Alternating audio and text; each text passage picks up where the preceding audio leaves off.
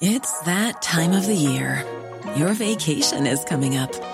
You can already hear the beach waves, feel the warm breeze, relax, and think about work. You really, really want it all to work out while you're away. Monday.com gives you and the team that peace of mind. When all work is on one platform and everyone's in sync, things just flow. Wherever you are, tap the banner to go to Monday.com. Ryan Reynolds here from Mint Mobile. With the price of just about everything going up during inflation, we thought we'd bring our prices down. So to help us, we brought in a reverse auctioneer, which is apparently a thing. Mint Mobile Unlimited Premium Wireless. How to get 30, 30, bit to get 30, bit to get 20, 20, 20, bit to get 20, 20, bit to get 15, 15, 15, 15, just $15 a month? Sold! Give it a try at mintmobile.com/switch. $45 up front for 3 months plus taxes and fees. Promo rate for new customers for limited time. Unlimited more than 40 gigabytes per month. Slows full terms at mintmobile.com. The Michael Reid Show podcast. Tune in weekdays from 9 on LMFM. To contact us, email now, michael@lmfm.ie. Friday morning, the 4th of March. Good morning, with much debate and discussion from now till 11 a.m. This is Michael Reid on LMFM. Widespread death and destruction in Ukraine is what we can expect to wake up to for a long time to come. That is, if we do wake up. Europe has to wake up now. Europe's largest nuclear plant is on fire. At this very moment, Russian tanks are shooting at nuclear reactor blocks. These are tanks equipped with the thermal vision devices, so they know where they are shooting. They were prepared for this. The Ukrainian President Volodymyr Zelensky sent this message overnight as Russia overstepped the mark, firing directly, and it seems intentionally, at one of Ukraine's 15 nuclear plants. I'm appealing to all Ukrainians, to all Europeans, to all the people who know the word Chernobyl, to those who know how much misery and victims the nuclear power plant explosion brought. It was a global disaster. Hundreds of thousands of people were dealing with the consequences. Dozens of thousands of people were evacuated. Russia wants to repeat it, and it's already repeating it, but it is 6 times bigger now. We are warning everybody, not a single state apart from Russia has ever shelled nuclear reactors. It is for the first time in our history, in the history of humankind, that the terrorist state turned to nuclear terrorism. And that is, after all, what the Russians threatened to do. The Russian propaganda was threatening everybody, we remember, to cover the earth with nuclear ashes. Now it is not just a threat, it is our reality. We don't know when the fire on the nuclear power plant will be extinguished. We don't know whether an explosion will happen or not. God forbid that it should. The Ukrainian president is asking you, yes, you, living locally, and right across Europe for that matter, for your help. Our men were always keeping the nuclear power plant safe, so there were no provocations. Nobody could just go and take over the nuclear power plant, plant explosives there, and then blackmail the entire world with nuclear disaster. The Russian military has to be stopped. Call on your politicians immediately. Ukraine has 15 nuclear reactors. If there is a nuclear explosion, this will be the end of everybody. The end of Europe. Let's speak to the Minister for Justice and Meath East TD, Helen McEntee, who's on the line. Minister, what do you make of that? Look, I think what we've seen overnight really just clarifies and I think shows us exactly what Vladimir Putin, but also his Russian Federation and those who support him, what they are capable of. This war started only a week ago, and already we have seen hundreds of civilians killed. We have seen towns and cities across Ukraine bombarded and rockets literally reducing towns to rubble.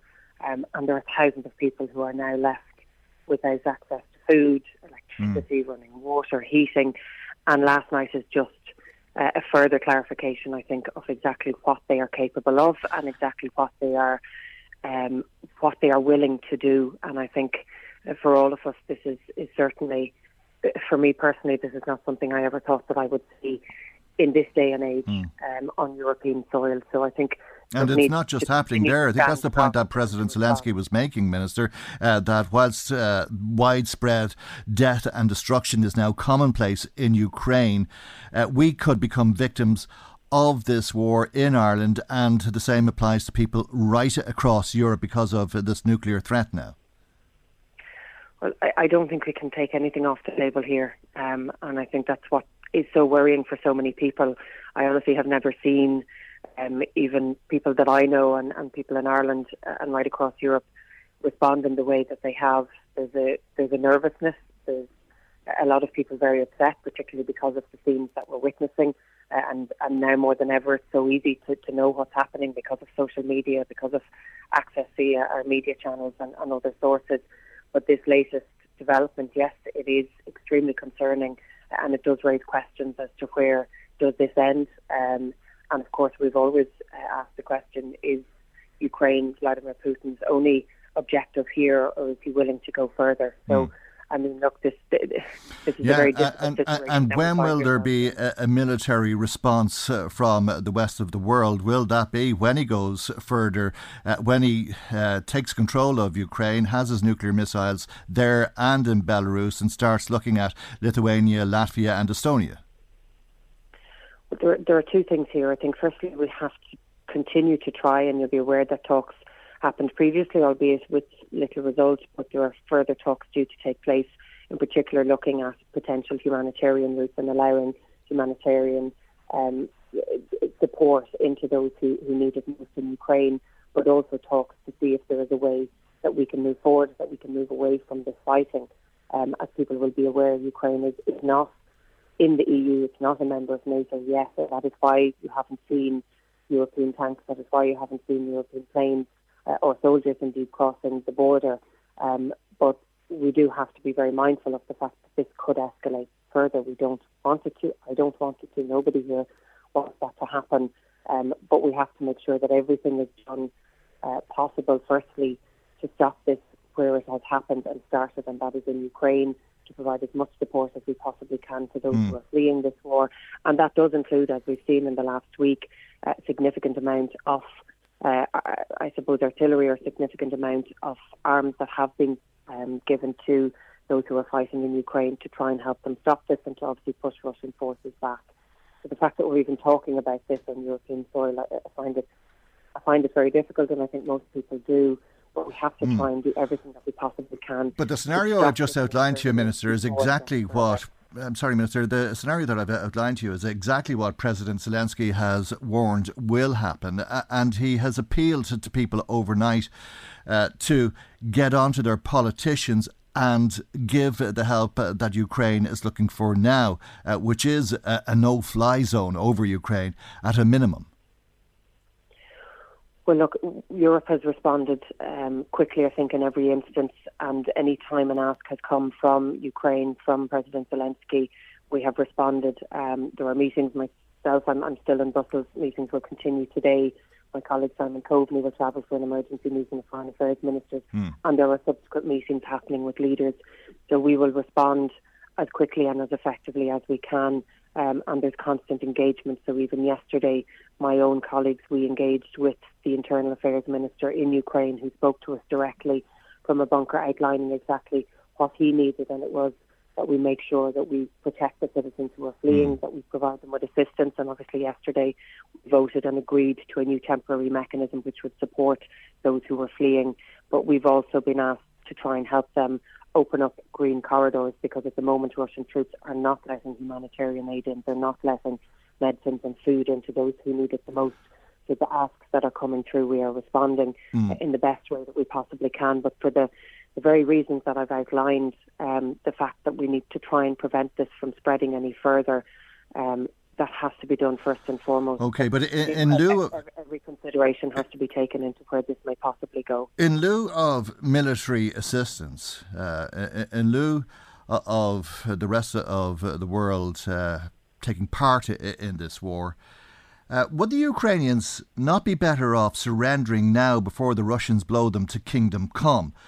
By hitting one of these nuclear stations, or doing what they're doing in Mariupol at the moment, where they're about to starve the people out of the city that they're flattening. Yeah, and I mean, these are the choices that people have, and what we have seen from the Ukrainian people, what we have seen from their leaders, their president, what we have seen from ordinary citizens who've never picked up a gun, who never intended to. They are fighting for their country, and this is the choice that they are making, while over 1 million people have crossed the border. many of them women and children. There are still women who have remained behind.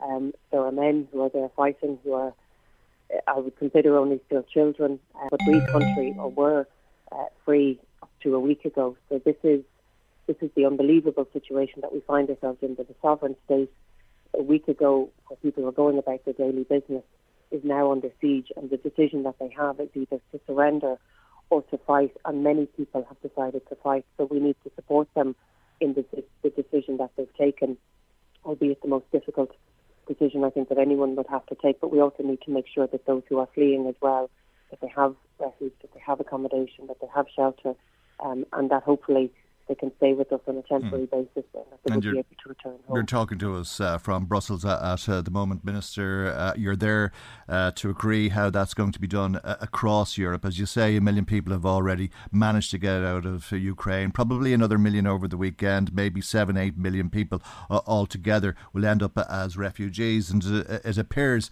that the reception they've been receiving so far has been wonderful for some and not so wonderful for others, that the white Ukrainians have been welcomed when they've crossed the border, and that's not the situation for others. Well, I would dispute that on the basis that we've heard from not just our colleagues here in the member states who, as you say, have been welcoming hundreds of thousands of people over the last week, Poland, Hungary, Romania and Slovakia. But we've also heard from other organisations and bodies on the ground where I think there is perhaps misinformation being spread around who is being welcome and who is not. Every person crossing the border has been offered refuge and shelter. And I would obviously not just take the word of my colleagues, but many others who are on the ground as well, who are reporting that back. And I can't argue with that, Minister, but just to make the point that I was listening to spokesperson for Antonio Guterres, the Secretary General of the United Nations, saying there is a problem, that they're getting it from their sources, verified sources, he said, and he said that the countries where people are experiencing racism and xenophobia are going to carry out investigations into what's happening. But you can take it, I think, from what is happening there, or what appears to be happening there, that is going to be an ongoing problem. Well, I think what we're experiencing really is the fact that you have over 1 million people have now moved into 4 member states in the space of a week. And that amount of people, no matter what you do and no matter how many people offer support and help, there are going to be challenges, and that number is only going to increase. That's why over the last few hours we've agreed an emergency temporary mechanism. This has never been invoked before at the European level, and what it essentially means is that those who are fleeing Ukraine, that they will be able to travel to other member states within the EU, and that they will have a right to accommodation, or to be provided with accommodation. They will be able to work, and I think we've seen even from reports today in our papers, the vast majority of people coming here don't want to come here. They don't want to be refugees. They want to work. They want to get about their lives. So they will be able to bring their children to school. They'll be able to access healthcare and other forms of shelter. And this is exactly what President Zelensky has asked us to do to help those citizens. So this mechanism will most likely come into play from today. It will apply to those 450 people in Ireland who have already arrived over the last week. But of course, in the coming days and weeks, we'll see many, many more people arrive. And I think what's clear, and what I've seen, and I'm still getting messages to my phone where people are offering to help, they're offering to give up not just a spare room, but their home or other accommodation that they have to people who are coming here.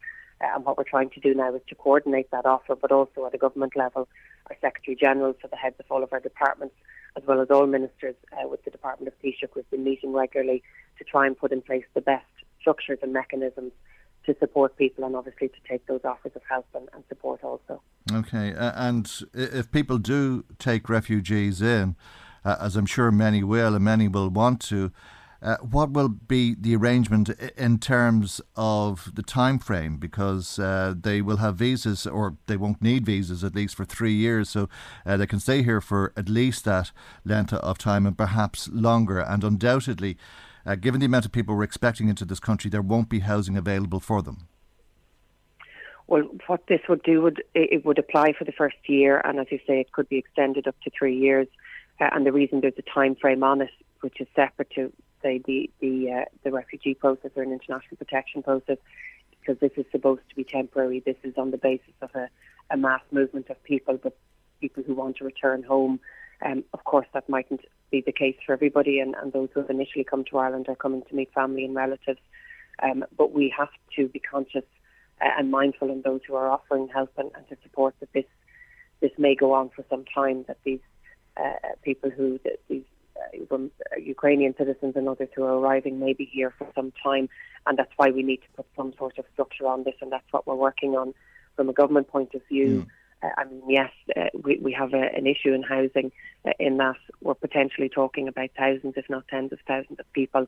So we will have to look at every option. We'll have to look at accommodation that's already there, acquiring other types of accommodation. It could be hotels, it could be temporary type accommodation being built or developed, and then also the other offers that are there. And as I said, there are many offers, not just individuals, but other groups and companies that maybe have space that could be used. And people will offer a room, people will offer a house, people have holiday homes. It was asked in the Dáil yesterday if that will mean that refugees will end up with tenancy rights in houses that have been given to them during the crisis. These are the kind of concerns that people will want to address. Even driving, people will come here in their thousands, but they won't be able to drive because their driving licence isn't recognised. Again, that came up in the Dáil in the last few days. But if it's 5,000, if it's 20,000, which seems to be the government's figure at this moment, or 55 or 60,000, which was a figure that was mentioned to us yesterday by Luke Mink-Flanagan, where are the jobs going to be for those people and the housing for that matter, or the healthcare or the transport or the school places when you get down to it all, because it's a huge influx of people and will put a huge demand on the population of this country. It's a huge influx, and really the numbers that we're hearing at the moment, they're based on a separate migration pact that is being discussed at the European level at the moment, where the suggestion is that Ireland would take in 2% of the overall numbers. And I suppose that is that 2% that's been applied to the 1 million people who have crossed the border, and that number could increase. So that's why we're seeing such a potential variation in numbers. But realistically, we don't know how many people will come. We know that the vast majority of the 450 who have arrived already, they're coming because they have family member and friends. If you remember, Ireland is the furthest away from where this fight is happening. So for many people, they will stay on mainland Europe. But we have to be ready for the potential influx of people where it may go into the thousands. And that is why government is meeting to look at all of these options. That's why our Minister for Education is involved in these conversations, our Minister for Health, our Minister for Housing, Children, my own department, Foreign Affairs, because there's a huge amount of consular assistance that's involved here, and of course Taoiseach's and our finance departments as well. So there's a whole of government approach being taken here. This is not going to be straightforward, but this is not a normal time. This is not a normal event to have happened. This is war, an illegal war that has been waged on people who did not ask for it. And it's absolutely devastating to see, and in particular yesterday to hear from their Interior Minister what is happening on the ground. It's absolutely devastating, and I just know that people in Ireland want to play their part and want to help, as difficult as it might be. And the fact that this will put pressure on our own structures and systems, I think it's the right thing to do. Yeah, I'm sure the Irish people will respond appropriately. It'll take a war effort, but we're living through a very dark time where there is war once again on the European continent. Minister, you're very busy there in Brussels, obviously, trying to coordinate this with your European counterparts. So thank you very much for taking some time out to speak to us this morning, and thank you for joining us on the programme. The Minister for Justice, Helen McEntee there. Michael Reid on LMFM. Thanks to David, who has been on to us saying he doesn't agree with war. There should definitely be no war in 2022. We live in a democracy, so why are they banning Russian channels? No one is putting a gun to people's head to watch Russia Today or listen to Radio Sputnik. The US and NATO seem to have a carte blanche on what is being done. Why is there no mention of all of the killings that they participated in? Another call to us from Geraldine, who says, says there's a hotel in Bettystown which has been empty for years. They should accommodate some of the refugees there and put the place to good use. People would volunteer to help get it ready. People want to help as much as possible. I think that's true, Geraldine, and I think it's facilities like that that may come back into use because we're going to see so many people coming into the country. There are going to be thousands and thousands of people if this continues the way people are expecting it to. And I think what happened overnight, although it was threatened, was very unexpected and very, very scary to wake up this morning to the idea that we nearly lived through another Chernobyl type experience with an attack on a nuclear plant. Jerry Brady in Clongill says, Michael, sanctions won't stop missiles and nuclear attacks. Biden and Johnson and Macron are doing nothing, he says. Thank you very much indeed to everybody who's been in touch. If you have been in touch with us today, or if not, we'd love to hear from you. Now let's talk about a local issue, an issue that has been raised many times over many years locally, that of the Navan rail line. Patrick Tobin is the leader of Ain2 and TD for Meath West and the chair of Get Meath on Track. Very good morning to you, Patrick Tobin. Thank you indeed for joining us on the programme this morning. Yourself and your constituency colleague Darren O'Rourke of Sinn Féin raised the Navan rail line in the Dáil yesterday. I think you're somewhat optimistic, a little bit taken aback, surprised by what Minister Eamon Ryan had to say to you. Yeah, it was positive from what he said. For the first time, Minister Ryan actually said that the Navan to Dublin rail line will be built.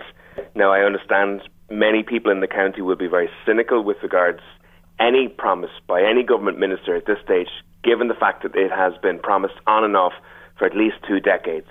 Our job is not to be cynical. I think if we're cynical around this, it lets the government off the hook. It's the same as flying up the white flag.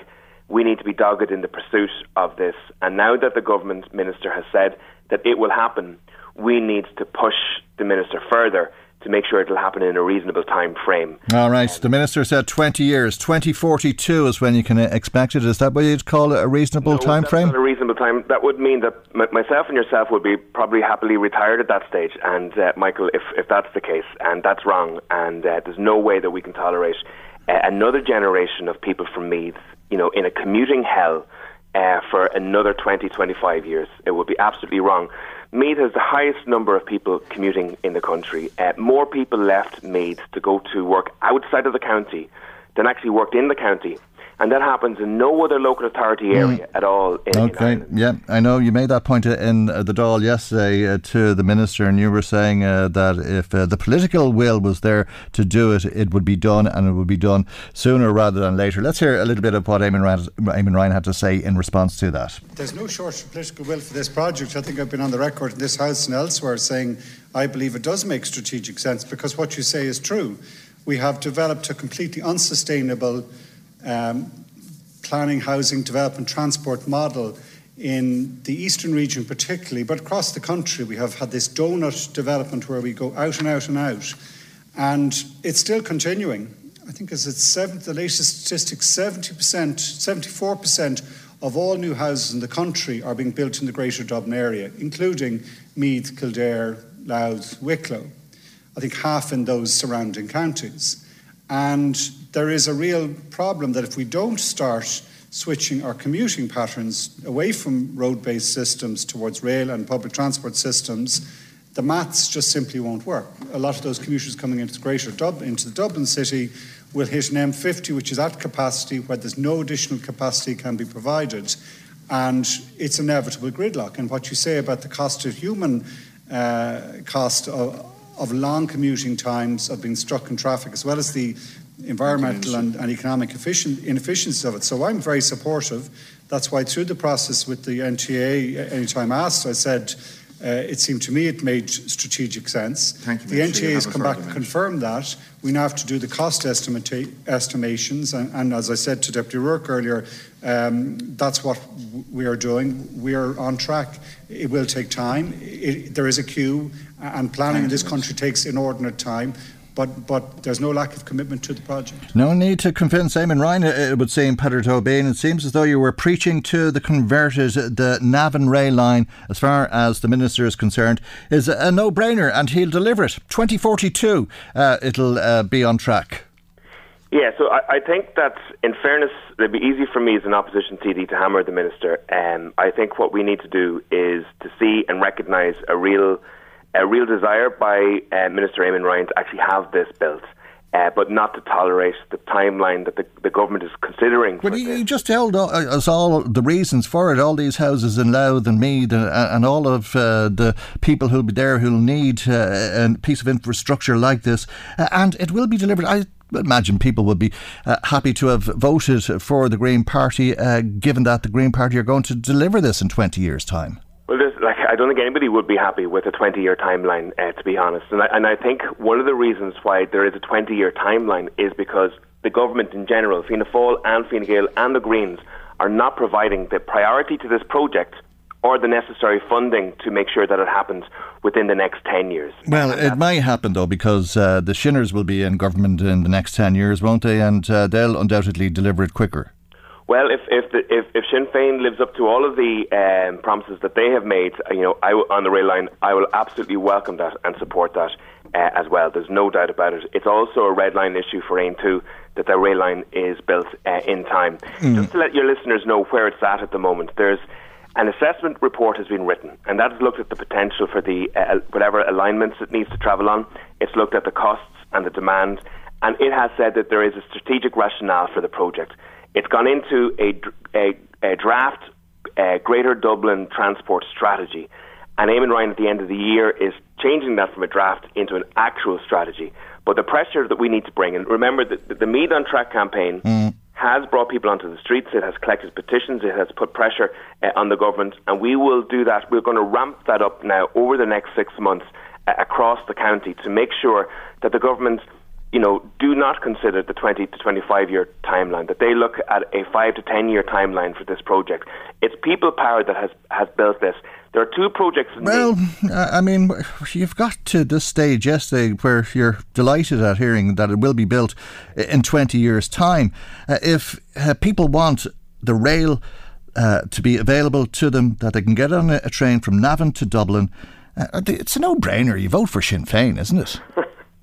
Listen, I can see that. I mean, one Aon 2 TD ain't going to do it. As you said, Sinn Féin have committed to it. There'll be more than one Aon 2 TD, let me tell you, in the Dáil on the next occasion. There's no doubt about that, and you can see that in the polls at the moment.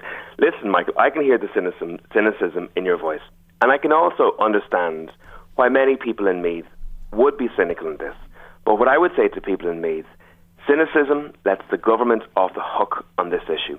If we say, well, this, is a never-ending timeline, we should just give up, well then we guarantee that it never gets built. If we get involved in the Meath on Track campaign, and we have a Facebook page and other social media pages there, people should contact us if they want to help.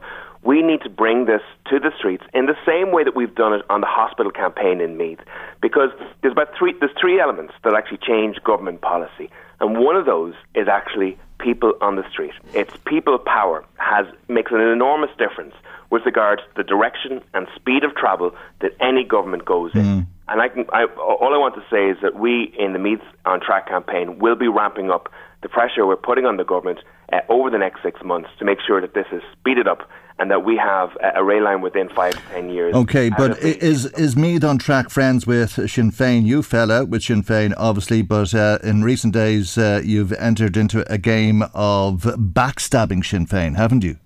No, I haven't at all. I've never been involved in a game of backstabbing with Sinn Féin at all. I would honestly say that there are many decent people within Sinn Féin who are good councillors. Would that include the people who worked for you, your staff, because you were told to employ, and you were telling the Sunday Independent when they were asking you about Violet Ann Wynn's problems with the party, that you had similar problems, that you were told who you had to employ? If you ask me a question, Michael, you would expect me to answer it honestly, would you not? And I was asked a question by Hugh O'Connell from the Irish Independent. He asked me, did I have an opportunity to select the PAs, the parliamentary assistants that were given to me when I was a fresh new TD, and the truth of the matter was that I wasn't, that these were provided to me as a fait accompli. Now, as I got longer in the tooth and a bit wiser over time, I started to put my foot down and demand that I had an influence over who was working for myself, because I believe that the relationship between the parliamentary assistant and the TD is very important. The loyalty, the responsibility should be between those two people. If the loyalty is directly to the party and not to the TD, it means that the TD has less influence and less control over their operations in the office. And I was asked an honest question by Hugh, and I give him an honest answer. You wouldn't expect any less. Okay, and that sounds like poor judgment on the people who did work for you, that you would have employed somebody else for other reasons. And I want to say the people who did work with me over those years were top class. They were very good. They did their work brilliantly. I had never any problems with them at all. And I was lucky in that regard. But other TDs were less lucky, I'll be honest with you. Other TDs did have very fractious relationships with the parliamentaries that were provided, parliamentary assistants that were provided to them. And that's why I made that argument, and I internally, when I was in that party, I wrote a reform document for them, which laid out about 20 different reforms that would help for a smoother, fairer running of the party. I gave it to the leadership of that party openly, and part of that was that the parliamentary assistants would work directly for the TDs, and that's where the line of responsibility would be from. Because remember this, the TD is responsible first and foremost to the people who vote that TD in. And that's where the first line of responsibility must always be in a democratic process. Because the day where the line of responsibility from the TD and the people is severed, it means that the democratic process works less. But I suppose the point in relation to the train is that I imagine that the comments in the Sunday Independent went down like a lead balloon with Sinn Féin locally. Listen, it's not my job to wrap local Sinn Féiners around in cotton wool. I'll be friendly, I'll work well with them when we have mutual objectives, but I'll also tell the truth as well. Because in actual fact, it's the truth, and if those reforms are implemented in Sinn Féin will work better. It'll be actually healthier for Sinn Féin in the long run. But is it right to say that if you want them to work with you on this issue, the Navan Rail line, or on the hospital issue, or some of these other issues that should be generic to all politicians, regardless of their colours, that they'll have to forgive you basically for what you said? What I will say this is just judge me by my actions. So I obviously was involved in the setting up, along with others, of the Save Navan Hospital campaign. And when I was a Sinn Féin TD and when I was an Aontú TD, I made sure that that organisation was a cross-party, cross-community organisation, that members of Fianna Fáil, Fine Gael, Labour, Greens, Sinn Féin and Aontú were all equally involved in that. And it was one of the few examples, I would say, in the state where a hospital campaign was run where every single political party was treated fairly and openly. And the reason being was because the issue of the hospital was far too important for one political party to seek to nobble the issue just for their own political gain. And actually, if you look at the Meath on Track campaign, there are open meetings, people come along to them from all political backgrounds and none.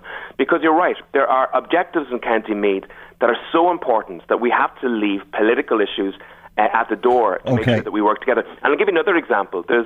I put a question into the Minister for Justice, Helen McEntee, in terms of when will the Garda station be built in Ratoath and in Johnstown. Well, I imagine she told you to ask the Garda Commissioner a question like that. Well, first of all, Ratoath is the biggest town in the country without a Garda station. We seem, unfortunately, in Meath to be always at the bottom of the investment tables. But the Minister for Justice isn't making decisions like that. The Minister for Justice is responsible for the fair rollout. You know better than that. No, just hear me out. That. I'm not asking the Minister for Justice to make sure that she determines where particular Gardaí go in particular stations. Now, let me tell you, there's not a Minister for Justice that I can think of that hasn't done that, for a start, okay? But I will say, the Minister for Justice is responsible to make sure that Meath gets its fair share of investment in terms of protecting the public in crime and antisocial behaviour.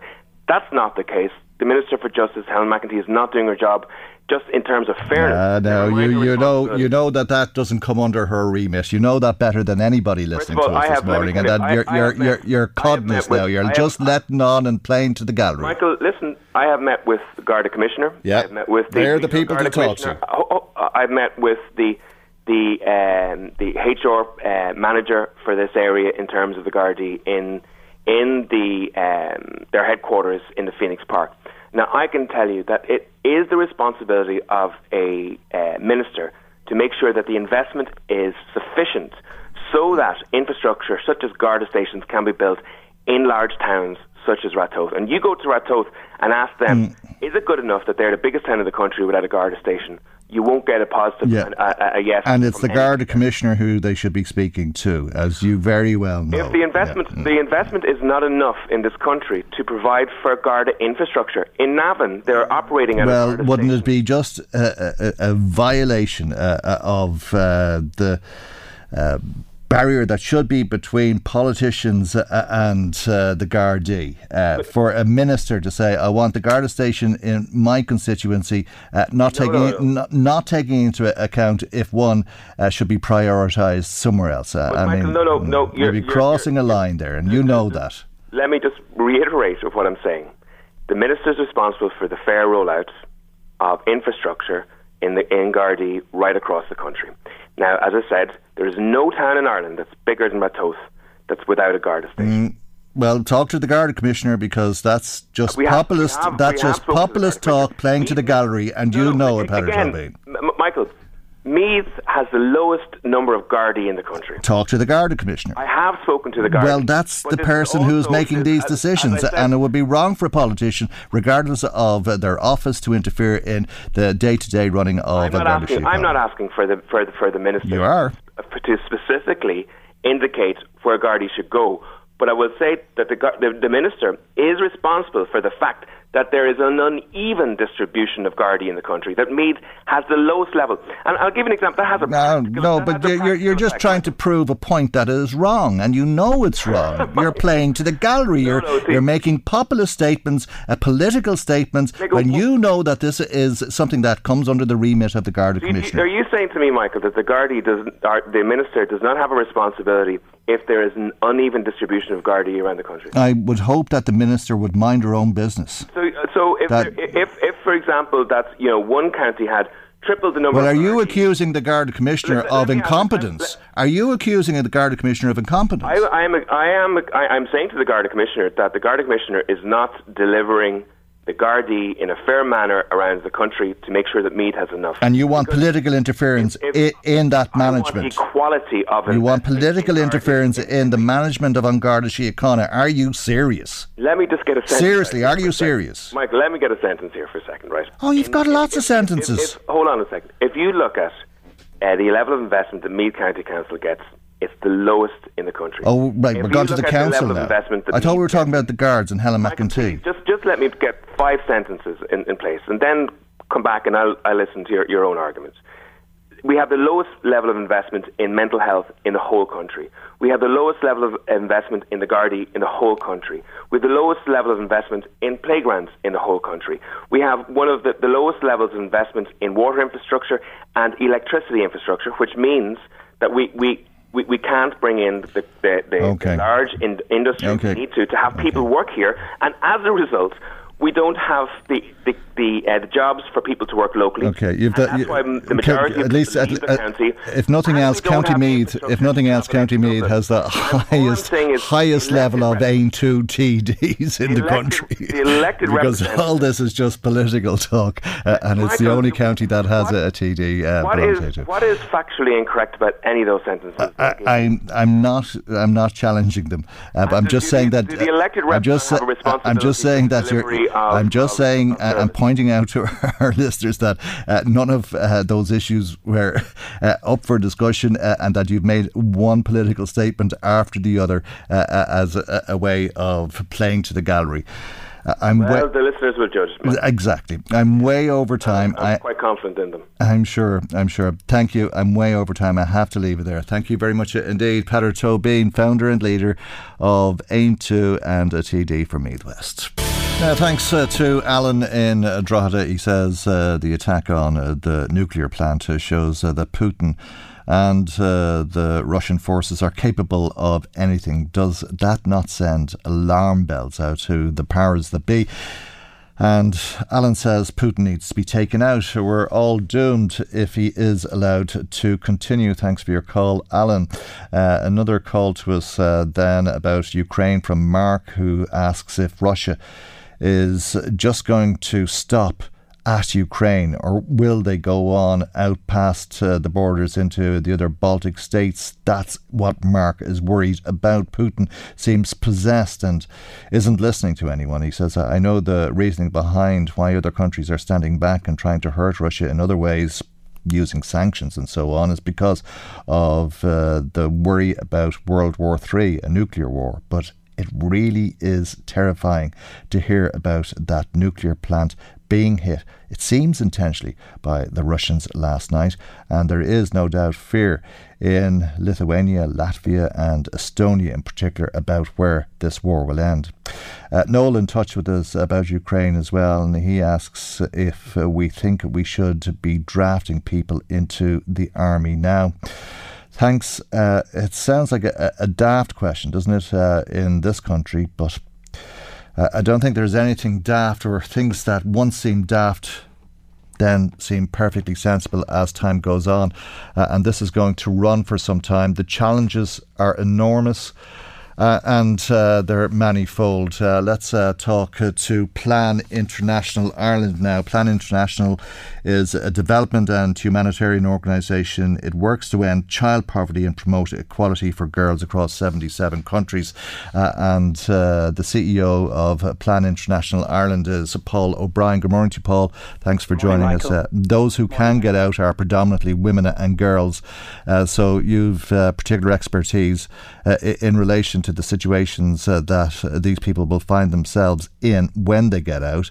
But what about getting out? What are you hearing about safe routes of passage?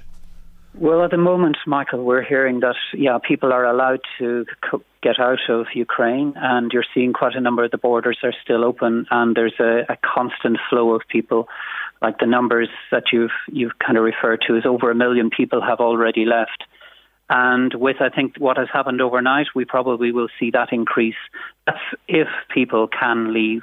So a lot of people are trapped in towns, some cases in the rubble and that. So it's going to be a very, very difficult crisis, we think, for the next number of months as refugees flow out. And actually those that are left in towns and cities really have to try and work their way through without power, without food, without water, without shelter. Those left behind, brothers, fathers and grandfathers, it seems. Yeah, it's heart-wrenching just to see the pictures that are coming through in terms of what's happening along the border, what has already happened in terms of families being split up. But we have to kind of really commend the countries within the region and how they have accepted huge numbers of people. Like, you don't always see that in some of these crises, because we've been dealing with these crises for years, going back even into Rwanda and more recently in Syria. When you get very, very large numbers of people crossing borders, generally the host country, they can be open to it for a while, but generally they then tighten down because it puts a huge strain on their own sort of population and on their own systems. Yeah, but thankfully that hasn't been happening to date. Well, in the majority of cases, I think there's been a welcome for people. I was just saying to the Minister for Justice earlier this morning how worrying, how disturbing it was to hear the United Nations concern about racism and xenophobia. It seems white Ukrainians are welcome into some of these border countries, but it's not the case for everybody. That seems to be some of the stuff that we have seen on social media and that as well from those affected.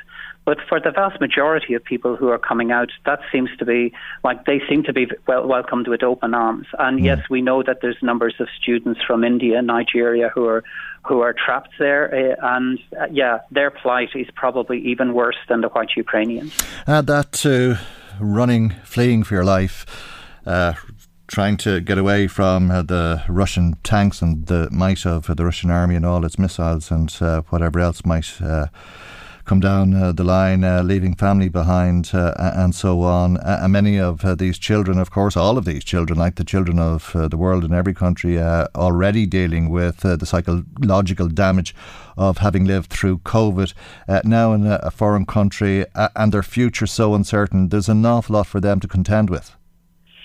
Yes, there is. And, while the immediate needs of both refugees and the host population in Ukraine will be around food, shelter and water, an organisation like ours is very concerned around children and the impact that this will have on them in terms of what they're seeing and what they're hearing and how they're being separated and the way that they're being separated from, particularly from fathers or from brothers and uncles and that.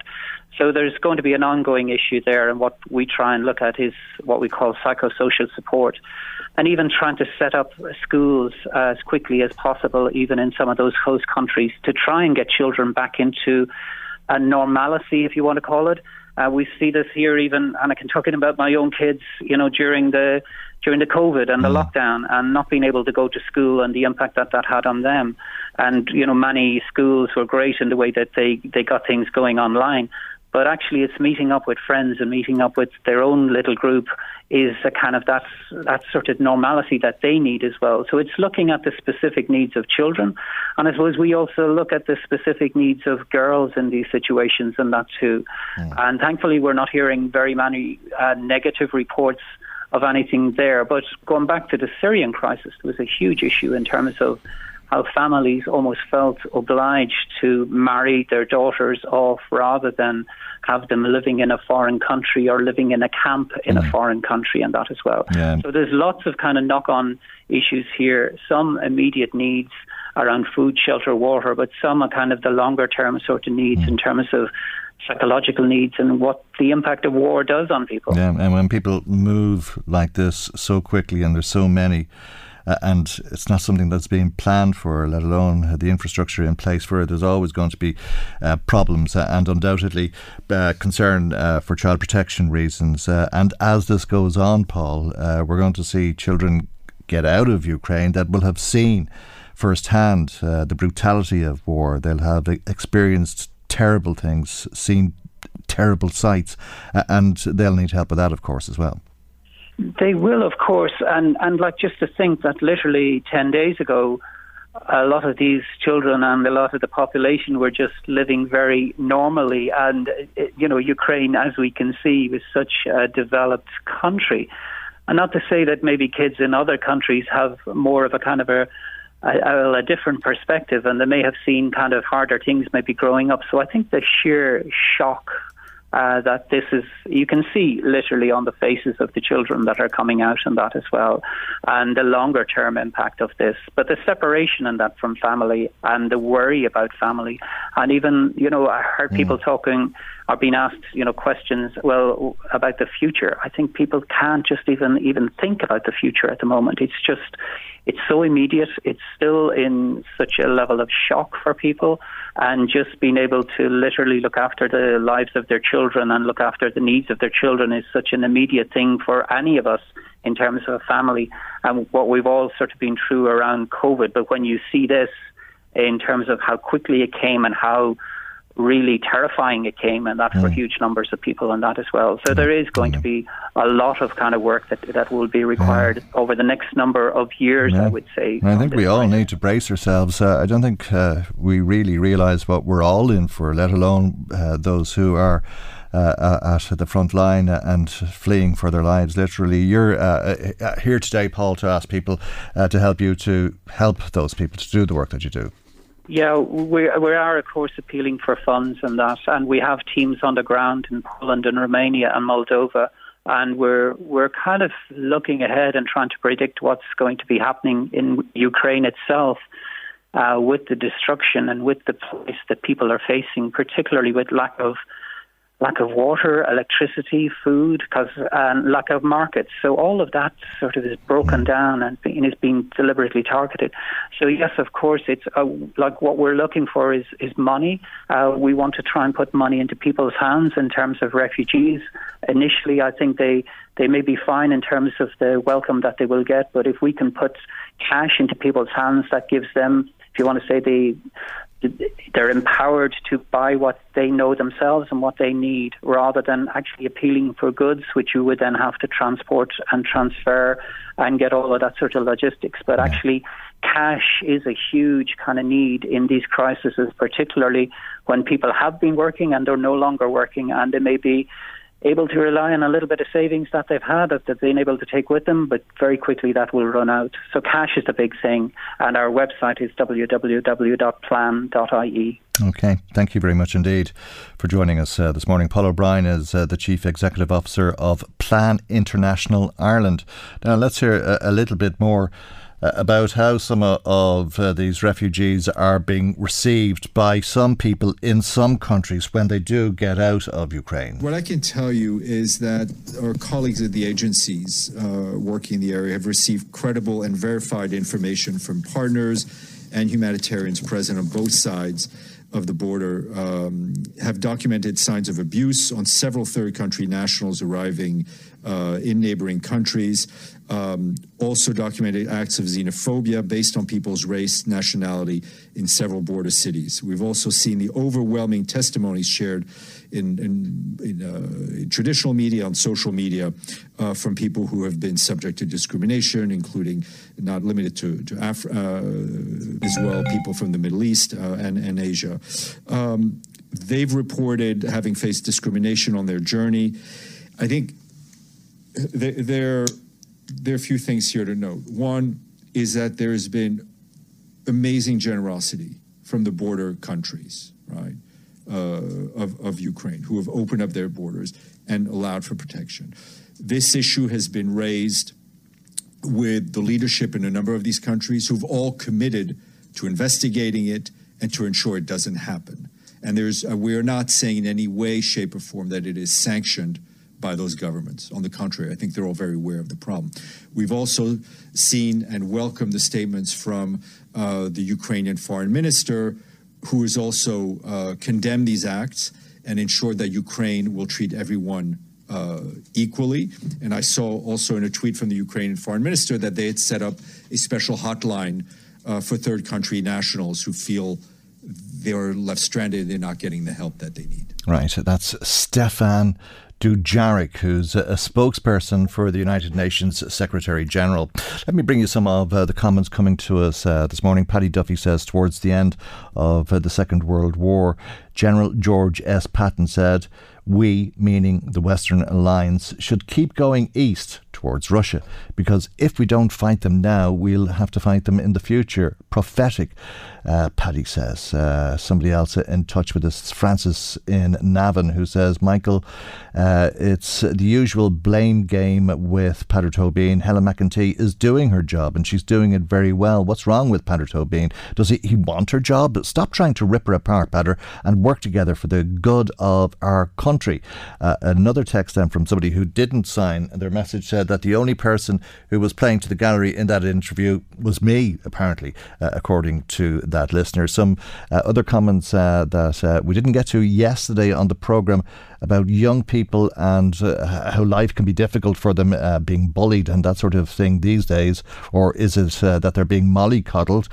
Somebody said, listening to that woman, which was Senator Erin McGreehan, talking about children, I can see how we have a generation of snowflakes. We had less in the 60s, in the 70s and in the 80s, but we got on with it. You weren't mollycoddled, and that's why that generation today are a tough generation and they get on with life. That's the attitude.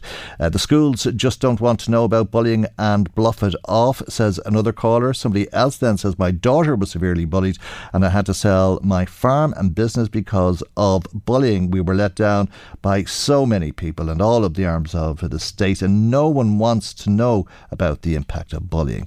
That's that comment again that we got a moment ago, I beg your pardon. Somebody else says, "My daughter was severely bullied and I had to get help for that." A lot of people in touch with us as well about Ukraine. Somebody else saying, "Tanks and bombs and guns the Russians use in Ireland, they just put a citizens' assembly in place when they have a problem." Thank you indeed if you have been in touch with us. Michael Reid on LMFM. It's helpless, really, isn't it? What can we do? Or at least it seems helpless, and it seems as though everybody wants to do something, but there's very little that can be done other than making charitable donations or showing solidarity with the people of Ukraine. And indeed, that will happen locally over the weekend. A couple of vigils taking place. One of them in Drogheda. Let's speak to local Labour TD Ged Nash, who's on the line. Good morning to you, and thank you indeed for joining us. You've teamed up with the local Ukrainian community and are asking people to show their solidarity over the weekend. That's right, Michael, and thanks for giving us the opportunity this morning to provide some details. We are all simply appalled and horrified at the Russian acts of aggression, this illegal war that they are waging in Ukraine. And naturally enough, people in our community across Louth and Eastmeath want to understand how they can show their support and solidarity to the people of Ukraine in their hour of need, because people do feel very, very powerless. And we have a significant Ukrainian community in the Drogheda, South Louth and Eastmeath area, and indeed across the country. And those who are originally born in Ukraine and who have made Ireland their home have made an enormous contribution to our artistic life, to our cultural life, to the life in our professions around Drogheda and elsewhere, our sporting community, our educational community, right across the broad spectrum of our society and our community. And we want to stand shoulder to shoulder with the people of Ukraine tomorrow and the Ukrainian community in Drogheda to say, we are with you. We are opposed to this vicious, illegal war, to the occupation of your land, and we want to help. People have been incredibly generous over the last few days in terms of donations. We have groups locally like the Drogheda Quilters and the good people in Woolworks in Drogheda making flags. We have Drogheda Weavers Group who are also involved, I know, through Instagram from in making things that they hope to bring to the vigil or demonstration that might be more appropriately described tomorrow. We have Alan Kelly and Alice Tees making T-shirts that people can wear. Just the solidarity has been really exceptional. We want to stand shoulder to shoulder with the people of Ukraine and say, we are with you. Okay. Stay with us if you would. We've Natasha Iaben. I'm not going to try it. Natasha, pronounce your surname for me. Well, I pronounce it as Ibanez. Ibanez, okay. That's a lot easier when you hear it. Natasha Ibanez, good morning and thank you indeed for joining us. You've been living here for 30 years. You've been in Drogheda for about 20 years and you must be very concerned about what's happening in Ukraine. Indeed, Mike. Thanks a lot for having me on the show. We have basically, the Ukrainian community has struggled for the last 8 days because nobody believed that this could happen. And what's more worrying is that even though the Ukrainians are now suffering the full blow of this regime, the Putin regime and his henchmen, there's a threat hanging over the rest of Europe as well. Like, all of this is happening literally 3,000 kilometres away from here. It's practically at our doorstep, practically down the road. Also, this morning we have the terrible news of the Russian forces have taken charge of the nuclear plant in Zaporozhye. I think that's probably the good news, Natasha. The terrible news would have been if they'd blown it up. Indeed. Indeed. I mean, forgive me for saying it, but thank God that they have taken control of it because it seems as though they were intent on blowing it up otherwise. Absolutely, Mike. That's a really good point. And the fact that fighting were happening in that city over the night worried all of us because it's a plant even bigger than Chernobyl. So And there's 15 nuclear plants in Ukraine. That's right. That's right. You see, it's a very big country in that, and very there's a lot of industry. So power is a very important part of it. So that's why there's a lot of nuclear plants. And nuclear plants need stability. And that's what, apart from Ukrainians fighting for their lives, they're also trying to ascertain stability. Well, there's a big evacuation of Ukraine obviously taking place because of all of this. President Zelensky was saying that if that plant had been hit, or if any of these plants are hit, you'd be talking about evacuating Europe. It's frightening beyond belief and something that none of us ever thought that we'd live through. Have you family trying to get out at the moment? Have you family there who are fighting? Well, I have, among my family who is fighting is the son of a cousin of mine in Odessa who has joined forces to defend the coast of Odessa, and his mother has said to me that she's very proud of him. The rest of the family that I have in Kiev and in Kharkiv and in Odessa are basically taking cover in their basements or staircases of their building if it's a high-rise building, because being on the streets is not safe either. See, Kiev and Kharkiv are under constant attack right now. Mm-hmm. As we speak. And constant, I mean, you know, they might get a break between sirens of maybe 2 hours to 5-6 hours, and this is day and night. And literally, it's evident. I'm no military expert, but it's evident that it's indiscriminate. Basically, you know, they're shooting down, they're blowing up schools, hospitals, whole residential estates, street by street. You know, it's like as if they're trying to wipe out our community. That's what Kharkiv is experiencing. Now, another smaller town, the size of Drogheda, has literally been levelled with the ground. That's very close to the border. So not all cities are being so heavily, but Kiev, for example, 2 days ago there was a news which devastated a lot of people where a train that was to take away a lot of refugees was shelled. So not only causing casualties, but also now they have a train that needs repair while under attack, constant attack. So look, you've all seen it in the news. It's very hard. I take it it's Mariupol that you're talking about, the city that is being levelled, is it?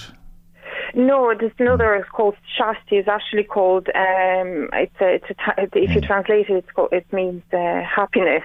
So happiness has been levelled off completely. It sounds as though Mariupol has pretty much been levelled as well. And it's about to fall. It's about to fall, Maybe you listen to the Deputy Mayor there because he's been speaking to the BBC this morning, and it gives a really clear picture of what life is like for some of our European neighbours this morning. This is the Deputy Mayor, as I say, of Mariupol, Sergei Orlov. Right. Yes. So, beg your pardon, I should be able to bring a little bit of that interview to you now. The situation from humanitarian side is terrible because city lives for 3 days without any supplement, without any electricity, water, sanitary system, heating system. So we have only supplement of natural gas. So there is no supplement external, and there is no humanitarian way, even under flag by Red Cross or something like this. So from a military part of the situation, it's controlled. The Ukrainian army controls all the borders of the city, so internally it is totally Ukrainian.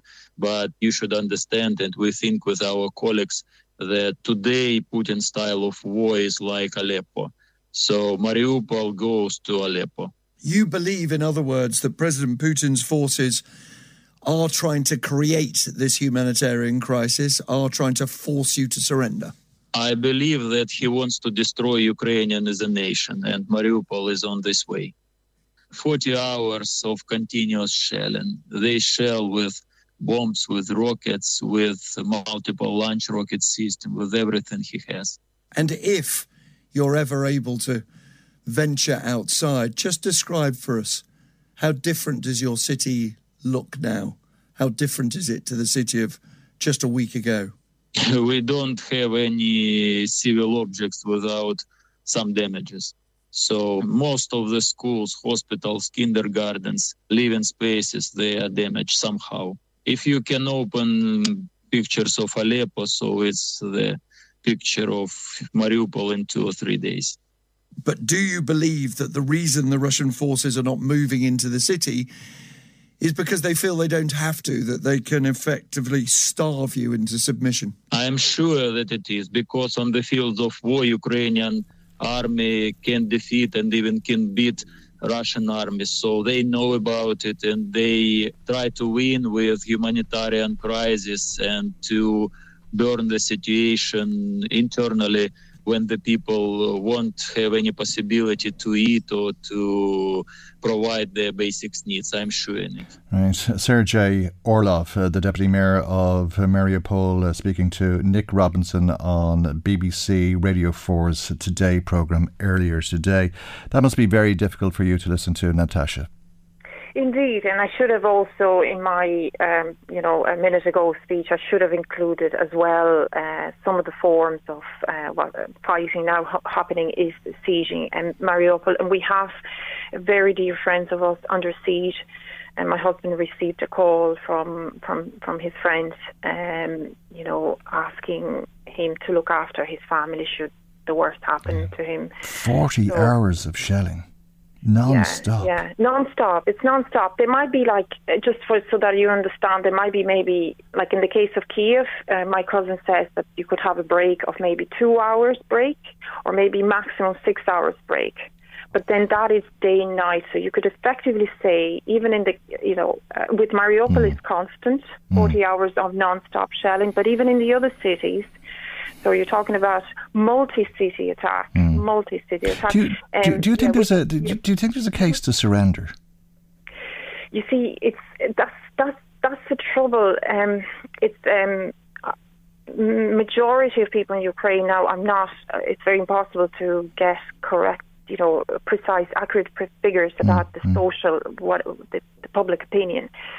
But just knowing the way Ukrainians are, it's very hard to imagine that majority would be prepared to give up their lives, their existence, their culture, because it's very, a lot more damage would have to happen before the Ukrainian people would be prepared to surrender.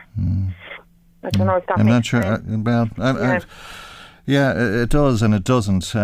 I mean, I understand what you're saying, but I'm not sure how many are going to survive it. There undoubtedly will be Russian blood as well, and the Ukrainians will put up a fierce and brave fight. But without military assistance, I think it's inevitable that this is going to be a Russian occupation. Yeah, you see, Mike, you have to take into account that this war really started in 2014. Yeah. So, I suppose it's maybe perhaps the best thing, the best way to explain it if I don't know, the English were to come here and take over Ireland.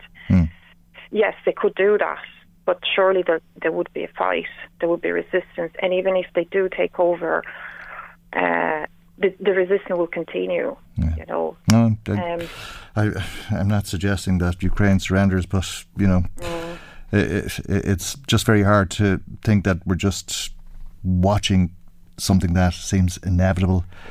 I know. And so many lives are going to be lost. Can I bring Jed back in, Natasha? Jed Nash, Labour TD, on the line. And I suppose that's the reality of life for people living locally, and that's why this vigil is planned for tomorrow. What's the arrangements for it, Jed? Okay, could I be remiss of me not to thank Natasha and Helen and Olga for the work that they've put into this over the last few days, especially. And it's been really important for me as a local member of the Dáil to understand a little better the experience on the ground of the people in Ukraine. I'm grateful for Natasha coming onto the programme this morning and for working with me and appraising me of exactly what's happening over the last few days on the ground in Ukraine. And the truth is, Michael, this could be any country. And I think it's really important that Natasha put on the record there that this conflict started in 2014 and the lessons are there from history. The fear now is that Putin and his regime will not stop at Ukraine. And the reality is that this is an even bigger question than the question of Ukraine itself. This is about the defence of democracy. Remember, Ukraine is a democracy. They have decided to elect their own president. They have a parliament where the president and the prime minister are accountable to that parliament. Well, it begs the question about a military response. I mean, what you're saying, where you're going with that is going to be a military response because they're going to attack one of the NATO countries. And for Lithuania, Latvia, Estonia come under fire, well, then we're talking about a world war. And in the meantime, we'll have all of this blood shed. So it's a question of when rather than if, is it not? I sincerely hope not. And see, the point here is, and I go back to the point that Natasha made about 2014, the die was cast in 2014. The warnings are there from history about what happens in situations like this. And unfortunately, and I think the West, if I can use that broad term, I think has to reflect on the way in which the invasion occupation of Crimea, for example, was handled. The warnings were there. There was a lack of preparation, a lack of understanding and awareness as to what Putin's plan was. And we are not dealing here with a rational actor either, and that is often the difficulty. But the world needs to reflect on this and where this goes. At the moment, we're helpless. It is Ukraine today, and it could be somewhere else next. We're helpless. And we all need to reflect. We are not neutral in this country when it comes to the invasion of democracies. Okay. We never should be. And we need to have a conversation ourselves here about what neutrality and non-alignment means in a modern context. All right, look, I need to wrap up, Jed. Sure. Yes, tomorrow. Yes, indeed. Thank you. And tomorrow, we welcome everybody, all people of goodwill, to St. Peter's Church at 12 o'clock tomorrow. I want to thank Canon Eugene Sweeney as well for allowing us to use that space, and Garda Síochána supporting the event as well. We will have Natasha speak to the assembled crowd and her friend and mine, Helen Babia, and we will have the presence of our mayor as well, Councillor James Bourne, who will be representing the cross-spectrum of 12 o'clock at St. Peter's. Okay. 12 o'clock at St. Peter's tomorrow. Natasha Ibanez, is that right? Oh, thank God. Yeah. Thank you, Natasha. Thank you very much indeed for joining us. Jed Nash, you'll stay with us for a couple of minutes, I hope, because we're going to talk about the Labour leadership as well. But we'll be back to do that after the break. Michael Reid on LMFM.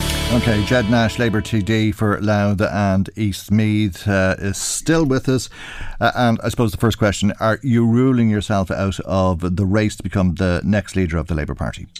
I am, Michael, and I have been contacted by a lot of members in our own constituency and individuals across the area and indeed the country, encouraging me to consider this. I ruled myself out of the leadership contest in 2022, and I'm ruling myself out this time as well, and for the same reasons. I want to focus on being the best Labour Party TD I can for this area. I will have and do have a role in the party nationally, and I expect that I will continue to have that.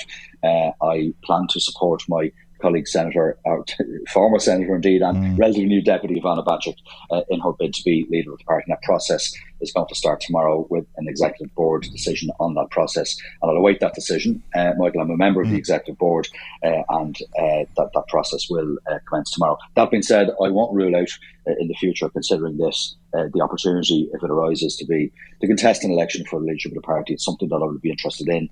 Is it a 2-year term? The Labour Party seems to have a leadership contest every 2 years.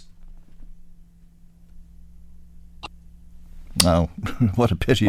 Sorry? I'm sorry, the line dropped out and there. I didn't hear your response. I was asking you if it's a 2-year term that the Labour Party seems to have a leadership contest every 2 years.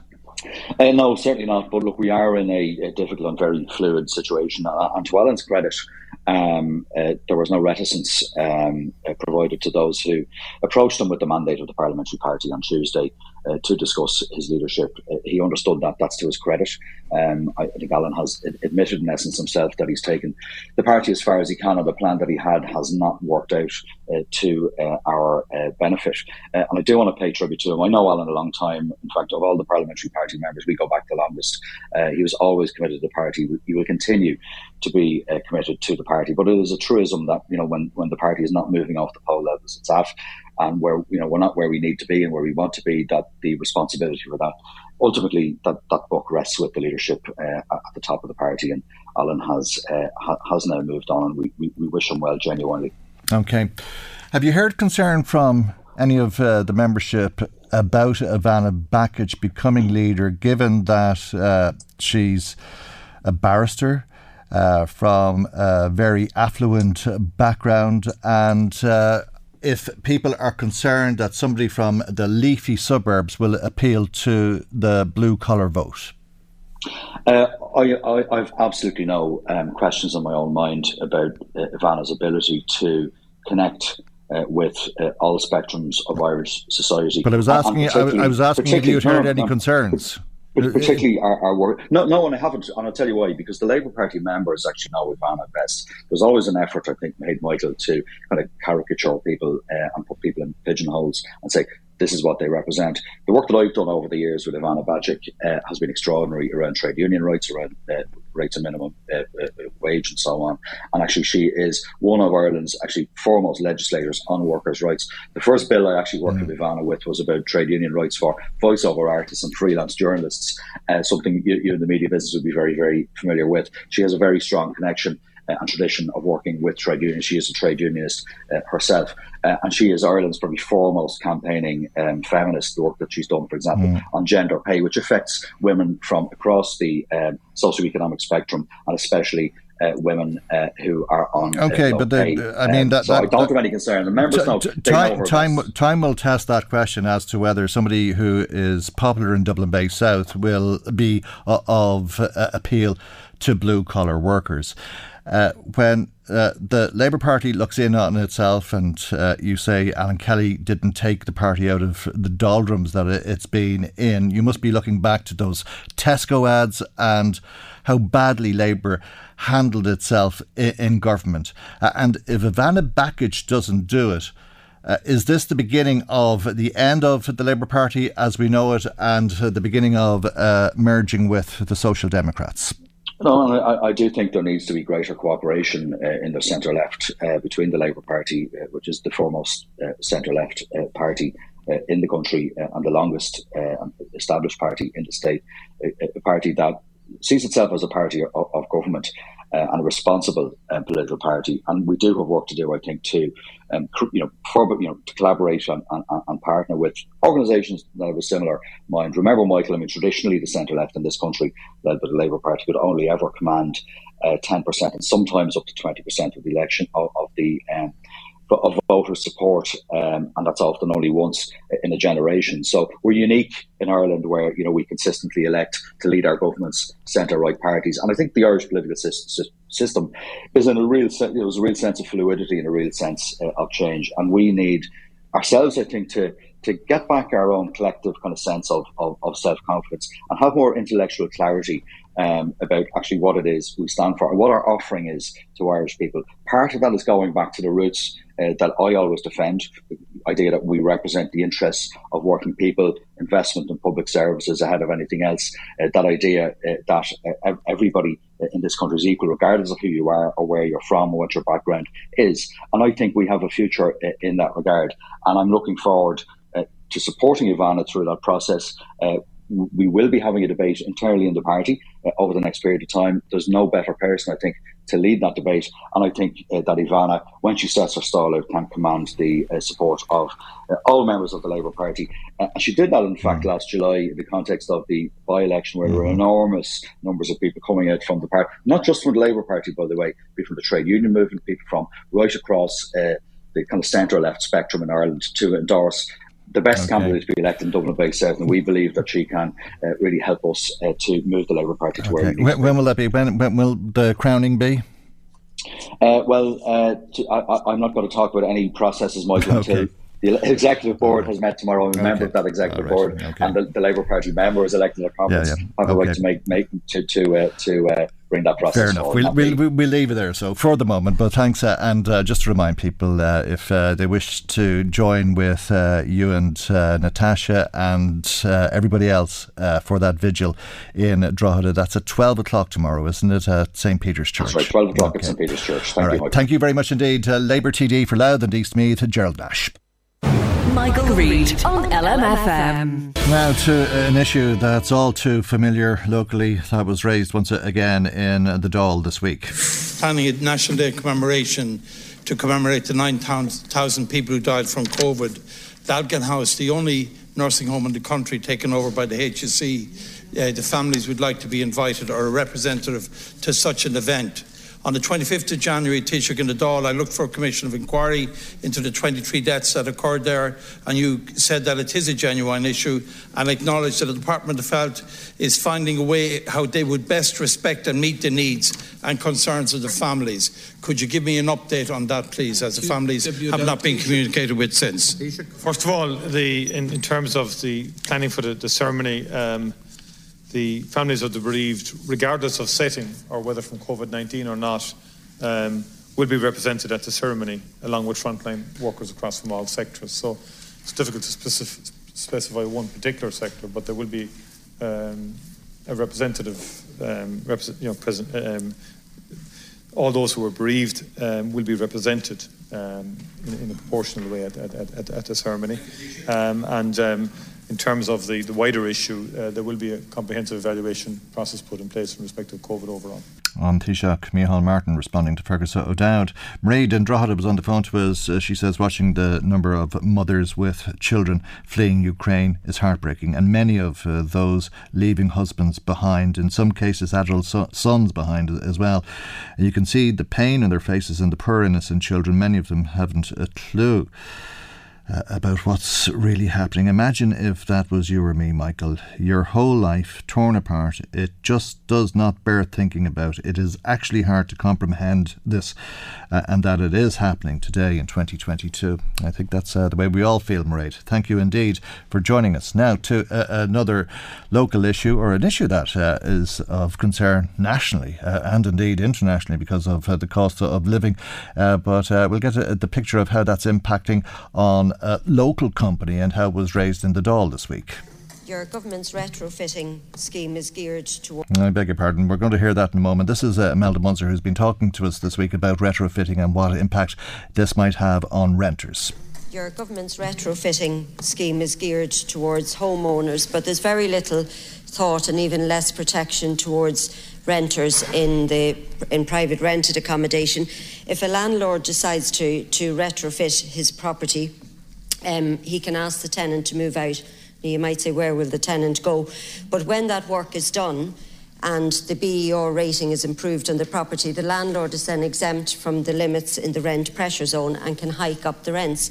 Now, although by law the landlord can invite the tenant to move back into the property, but if he's hiked up the rents, the tenant can no longer remain in that property because the rents have been hiked up. Now, at the minute, there's property websites advertising this loophole as a selling point for properties. Threshold and the Residential Tenancy Board have also said that this could potentially be a big problem with this scheme. So I'm asking you what your government are going to do to afford protections to renters in private rental accommodation under this scheme and the problems it may pose for them. The point I would make is I think the retrofit scheme is a very positive scheme that will provide very significant resources to households generally across the country in terms of insulation and reducing energy costs for ordinary people over time, and it's going to take time to get to critical mass. Secondly, there's been a raft of protections have been introduced legislatively by the Minister, and on that issue I will alert the Minister to that. I know that he's aware of it, and I'll discuss it with him. Micheál Martin again, the Taoiseach responding to Imelda Munzer that time about that issue that has been given a lot of time on this programme this week. Now let's go to the cost of living and the problems being faced by a local company. The cost of living, Taoiseach, as you know, is rising at an alarming rate. These rising costs are also affecting every single business in the country, both large and small. I have spoken to many of these businesses about these challenges. A local joinery company explained to me that this time last year, their core product, which was a sheet material, was costing them around €28 per sheet. Today, they are paying over €7 for the same sheet. To put this in context, they would purchase an average of 50 of these sheets per week, which over a year has raised over 100,000 alone. On top of this, their diesel bill has increased by over €250 per week. So far, this business, their core costs have risen by over 120,000 in the last year alone. I have spoken with another business, and they explained how the electricity bill has risen from 25,000 per month to 45,000 per month. But these two examples are just the tip of the iceberg. Every business in the country is faced with these challenges. In the Border region, and particularly in my own hometown of Dundalk, local businesses are facing even greater challenges. It's becoming clear that the introduction of the minimum alcohol pricing is going to have a devastating effect on the local businesses in towns like Dundalk. Taoiseach, I do support the minimum alcohol pricing, but I've stated all along that when we introduce it, it must be at the same time as the North. What we're seeing now is people travelling in their thousands to buy cheap alcohol in the North. This is going to be a massive drain on the local economy because, as you know, Taoiseach, when they travel to the North, they'll purchase cheap alcohol, they will also spend other items like groceries, a cup of coffee or even clothes. The same issue is also happening with heating fuels like coal. Coal is nearly half the price it is up here, and people are travelling to the North to buy the coal. The business situation along the border can no longer compete with their northern counterparts, and the introduction of carbon tax, Taoiseach, at this stage is not happening either. Taoiseach, also utility bills. People in Ireland like to do their budgets as such, and these utility bill companies are only billing people twice a year. So people have been putting a standing order of €130 per month, whatever it is, and all of a sudden 4 or 5 months down the road they're getting bills of maybe 1,000, 1,500 or 2,000. Taoiseach, this has to stop, and we have to start pushing that utility bill companies would do a minimum of at least six meter readings every month. Taoiseach, I'm just saying, Taoiseach, is coming from the border area, people are really, really looking for help. And I do appreciate that the €200 towards the payments towards the electricity bill was a major fact. But Taoiseach, it's only a small item. And this is what the Taoiseach had to say to Pete Fitzpatrick. First of all, I'm going to thank the Deputy for raising what is a very topical and current issue in respect of the cost of living more generally. And I think you used in the earlier part of your contribution its impact on a particular company in your county. And I acknowledge that. Inflation has risen very significantly around the world in recent months, mainly driven by higher energy prices. And because of the Ukrainian-Russian war, the costs are likely to go up even higher. All right, and speaking of the war, Tom texting us saying, why are we just watching this war? Why are we standing back watching this war and not stopping it? If 20 or 30 countries got together, maybe they could take on Russia, he says. Thank you indeed, Tom, for your comment. That's the final word on the programme today. That's our programme for this week, and God willing, you'll be able to join us for our next programme on Monday morning with Alan Cantwell. That'll be at 9 a.m. right here on LMFM. Good morning, bye-bye. The Michael Reid Show podcast. Tune in weekdays from 9 on LMFM. To contact us, email now, michael@lmfm.ie.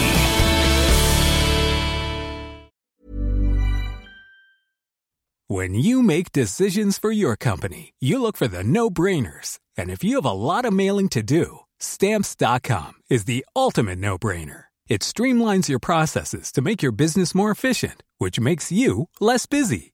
Mail checks, invoices, legal documents, and everything you need to keep your business running with Stamps.com.